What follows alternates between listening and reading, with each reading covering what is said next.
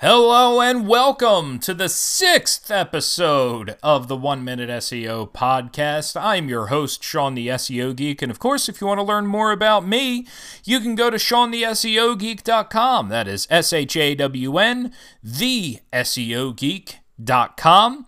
And the purpose of this show is to break down tactics that can be applied to your website to consistently improve your SEO, and we're going to try to do that in about 2 to 3 minutes per episode. And today's topic, mobile friendliness. Now, everybody knows that you have to have a mobile-friendly website in order to rank in Google. It is 2019 as I'm recording this. The mobile first index is alive and well, and I think it is personally making the web a better place.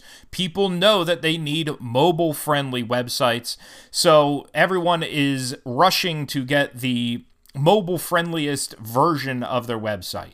So with that in mind, what I wanted to suggest was taking a look at your Google Analytics data and just seeing how people are interacting with your website on both mobile and tablet devices, and then making modifications to your website to make sure that you are delivering the absolute best experience possible.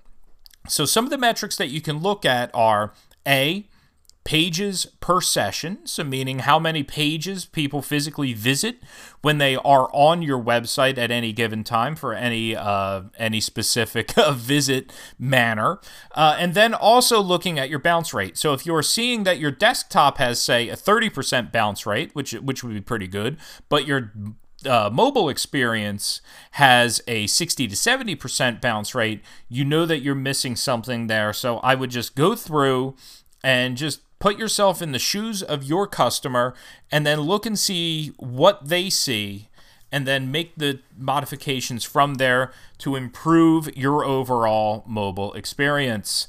So I hope you enjoyed today's episode. We'll be back again tomorrow to break down another exciting SEO topic. But till then, this is Sean the SEO Geek signing off.